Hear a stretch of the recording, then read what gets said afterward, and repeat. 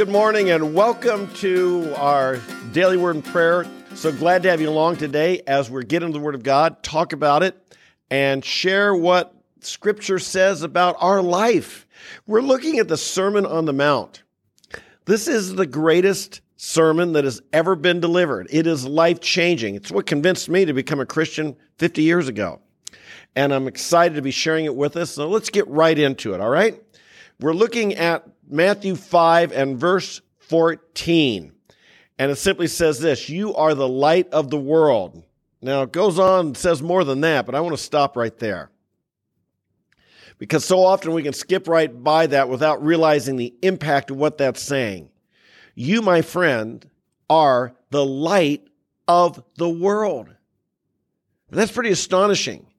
When you consider celebrities, people under the spotlights, people they call luminaries, people who are famous, we think of people who have a lot of money, we think of people who have a lot of power, a lot of influence. We think of people who build big enterprises, build big buildings, build big corporations, people who are on the covers of magazines. And yet Jesus said, you're the light of the world. Do you think of yourself that way? When you leave your house each day and go about your business and go to work or go to the store or go to school or just walk through your neighborhood or whatever you do you think of yourself, I am the light of the world? I'm to shine. I'm bright. I'm something special. I'm important. Now, don't get a big head because it's not based on you. It's based on Jesus. In John chapter 8, Jesus said of himself, he said, I am the light of the world. And indeed, he is the light of the world. But, and one step further, Jesus said, or it says of him in John chapter 1, in him was life, and the life was the light of men. It goes on to say that the light shines in the darkness, and the darkness does not overpower it. Well, sometimes it can feel like that's the case, doesn't it? But it doesn't. The light will always shine in the darkness. We won't be snuffed out. So my brothers and sisters, first thing I want to encourage you today, think of yourself as the light of the world. It's a high calling, and it's a great responsibility. I don't think of myself enough this way. But I'll tell you, if we do, we're going to go through life feeling a little bit different. We're going to encounter people and situations differently than if we just think we're just an average old mediocre person. No, you're the light of the world. Let's take a look at this theme. What's the very first thing God did? Do you know? In Genesis chapter 1, verse 3, after God created the heavens and the earth, once he got around to really forming it, shall we say, it says, then God said, let there be light. And there was light. God saw that the light was good, and God separated the light from the darkness. Wow. Folks, we live in a dark, dark world. There's a lot of meaning. I mean, this is just exploding with meaning, isn't it? Symbolism, significance. In a dark, dark world, God chose to bring light. He separated the light from the darkness. Because we're the light of the world, we should not envy the darkness. We should not look up to the darkness, idolize the darkness, want to be like the darkness. You say, well, of course you don't do that. You're a Christian. Of course you don't envy the wicked or the dark people or the people who live in sin or the people who take pleasure in wickedness. Of course you don't do that. That's darkness. But make sure you check your heart and make sure down deep you don't. Remember, David said he almost stumbled because he envied the wicked. It seemed like they don't have any problems. They got all the money. They got all the power. Their life's good. Look at my life. And David said in Psalm 73 that he almost stumbled because he thought that way, envying the people who live in the darkness. I might also add, never underestimate how much your children or grandchildren may envy or look up to or want to be like the people in the darkness. Help them understand we're the light of the world. Excuse me. Help them to understand that they don't, who are their heroes? Who do they look up to? Who do they want to become like? Indeed, it's really easy to want to become like an athlete or something, a star, a celebrity, people who have great talent. And of course, there's nothing wrong with wanting to develop your talent or whatever. But make sure that some of the people who are in the stardom, they don't have good character. They don't love the Lord, and they certainly aren't living the way we want to live. Be careful in the whole image that's being built. And of course, we are constantly, when we talk about these people, we're constantly being tried to be sold certain goods, marketed to us, and it's called branding. People don't want to just sell us a sneaker to wear or some pants to wear or a top to wear or a car to drive. They want to sell, all of marketing now is selling a lifestyle. It's a brand. Wear these shoes and you'll be like this person. Drive this car and you'll have these experiences. And understand, this is affecting people. There's very powerful, strong, smart, influential people trying to cause us to want to be like the darkness. But God says He separated the light from the darkness. And the light was good. And that means you are the light of the world. And I'd like to say to you, in light of that, shine. Shine brightly. Remember, we've said it before here, don't go singing "This Little Light of Mine, I'm going to let it shine." Sing "This great, big, magnificent light of mine, I'm going to let it shine," because God has made you the light of the world. So what do you do with that? If you're the light of the world, Jesus goes on to say, a city set on a hill cannot be hidden. Nor does anyone light a lamp and put it under a basket, but on a lampstand, and it gives light to all who are in the house. Let your light shine in such a way that men may see your good works and glorify your Father who is in heaven. This is rich. This is rich. We should let our light shine in two primary areas. Number one, out on the hillside, so everybody can see it. So the neighborhood can see it. The people at work can see it. The people in your world can see it. Get up on a hill. Be seen. Don't hide what you're doing. But also let it be shining in your house. As we know, this is important. Don't be lackadaisical in your house just because you're used to the people you live with. If God has put His light in you, let it shine with the people you live with.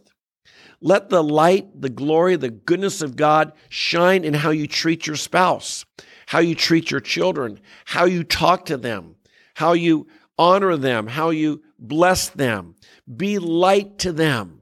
Don't be darkness in your own house. Don't hide what Christ says has done in your own house. Sometimes we find it difficult, I know, to bring up Scripture and just talk about it. But no, let it shine. Talk about the Scripture. Share your testimony. Share the things God is doing. Let Christ be seen in your household. In your household and on the city. And Jesus says, let it shine in such a way that men may see your good works and glorify your Father who's in heaven. Remember a few weeks ago, I talked about an old friend of mine I'd reacquainted with and how he'd begun to pray that whenever he left his house, that God would use him, maybe to run into someone who was needy, that he'd be aware, Father, today as I'm going about my errands, about my business, about whatever I need to do, help me to realize there are people, human beings I will encounter who need encouragement, who need to be lifted up, who need Jesus, who need a word of strength. Believers, unbelievers alike, that I can influence, that there will be people who are hurting, the people who need to know they're loved, the people who need to see that God is alive, people who need hope. Folks, that's all around us. I know you need that.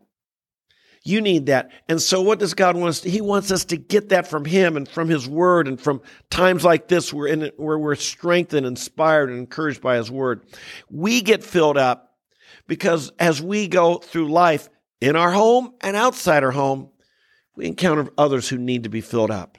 And God wants to use us as that light to bring encouragement, strength, inspiration, and love to these people. Let's do that. Let's be Let's let our life be filled with good works. Little things, pick up some trash in the neighborhood. You do a little errand do something for your neighbor. You see a need, you help them out. Roz and I remember, like last spring, a neighbor planted a bunch of new seed and yard grass seed and a lot of crabgrass had grown up in some weeds. We're out on a walk, started chatting with him. You know what? We just started picking weeds with him. We picked like 20 minutes. We sure lightened his load. I know that meant a lot to him, just to stand there with him and pick the crabgrass and weeds out of his yard. Wasn't hard for us. We were just out for a little fresh air. Why not serve somebody and do some good works while we're doing it? Have a talk with him, fellowship with, he wasn't necessarily a believer, so talk with him about life a bit. Why not? Who knows how far something like that will go? Do good works and let your works be seen in such a way that people would glorify your Father who's in heaven. That's what we want to do. Let your life be filled with that, my friends. Now, one other thing I just want to share quickly is God says this, if we want to shine brightly, do all things without grumbling or disputing, so that you will prove yourselves to be blameless and innocent, children of God above reproach, in the midst of a crooked and perverse generation, among whom you appear as lights in the world, holding fast the word of life. We live in a crooked and perverse generation. Scripture tells us that, and it's true. We live in a time where there's a lot of darkness. We live in a time where a lot of dark deeds get exalted and celebrated. All right, we can curse the darkness. That's one thing we can do. How much better to light the light, to light it, the light of Christ, and let it shine brightly. Yes, there's a place to point out and expose the deeds of darkness, as it says in Ephesians 5. There's a place to reprove them.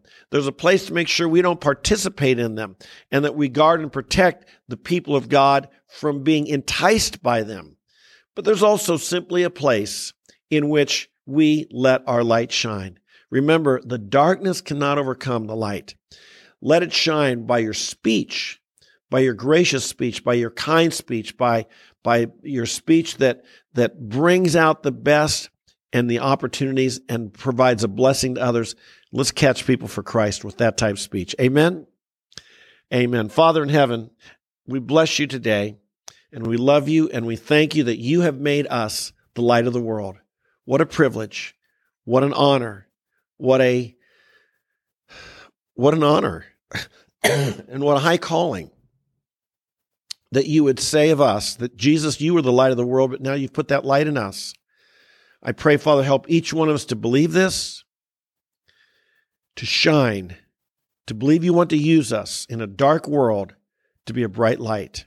And we just offer ourselves to you and pray you would. We'd be known for our good deeds. We'd be known for our gracious speech.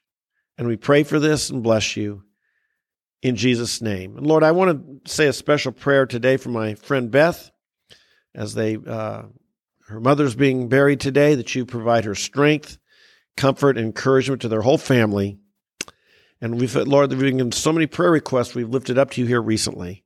We just bring all these people who've been suffering and sick and even hospitalized, bring them to you again and ask for your healing and comfort in their lives. In Jesus' name, amen. My friend Beth that I just mentioned, and some of you may want to know, I'm talking about Beth Seebeck. Some of you may know Herschel and Mardine Martindale. Herschel passed away last June. Mardine, his wife, passed away this week and is being buried today.